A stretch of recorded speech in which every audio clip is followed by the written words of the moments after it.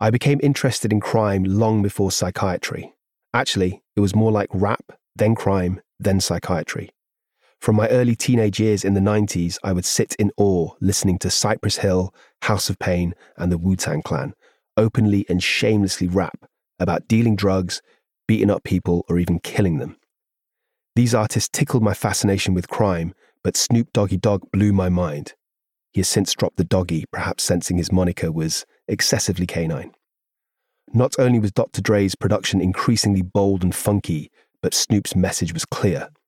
The same man who now appears in cameos in Hollywood films and prances around in Just Eat adverts unequivocally rapped about drinking gin and juice, smoking cannabis, killing for little or no reason, and having carnal relationships with a variety of impressionable women without having the courtesy to call them the next day. Of course, I cannot now condone these hugely misogynistic and violent views, but at the time it was the audacity of his message rather than the content that had me glued to the stereo, volume down when my parents were home as they would not tolerate the profanity. The sheer nerve of it all fascinated me. I grew up in a sheltered and strict household in a boring, if idyllic, village named Poynton in Cheshire, where danger was represented by a particularly high rope swing. Police sirens, gang rivalry, and prison stabbings were all elements of a surreal fantasy world. My mother was a secretary for a company that made earplugs, then later on a secretary for a university lecturer. My father was a chemical engineer whose job was, bizarrely, to formulate less carcinogenic and quicker drying glues for cigarettes. They'd come over from India to London in the early 60s, separately, and were unique amongst their many siblings in having had a love marriage as opposed to an arranged one. They suffered blatant racism and discrimination. After facing a number of doors being slammed in their faces, figuratively and literally, their dream of integration and acceptance were replaced by domination and success, an approach that we have different perspectives to this day. As is the Indian way, my parents were obsessively invested in my and my older sister's futures. As I was intelligent and had an affinity for science subjects, they pushed me to go into medical school, even though I was immature and frankly indifferent. They came from a country with no welfare state, so education was paramount. It could be the difference between a comfortable life and literally starving to death on the street. They would make me do extra studying for several hours most days to stay ahead of my peers and the school curriculum. Of course, I now appreciate it was their support and encouragement more than my tepid motivation that propelled me to medical school and beyond. But at the time, I resented the enforced studying.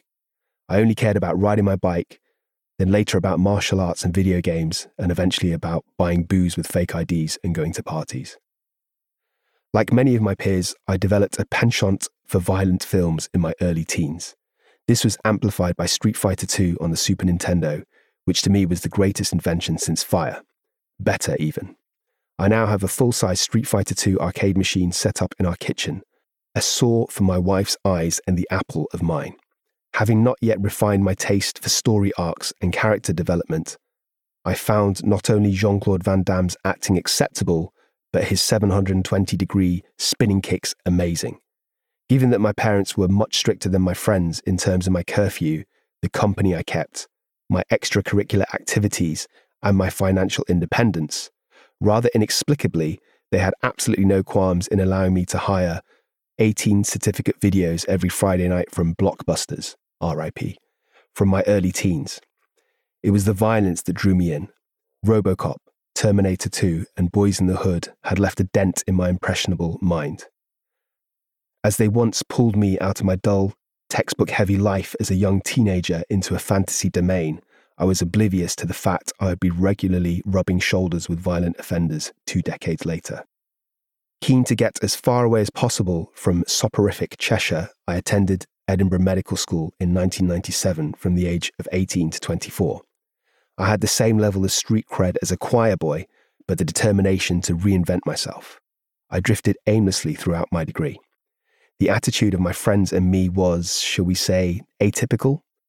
Instead of an opportunity to learn our craft and occasionally socialize, we treated university as one big party, occasionally inconvenienced by pesky lectures and clinical attachments. Attendance was the bare minimum to avoid getting kicked off the course.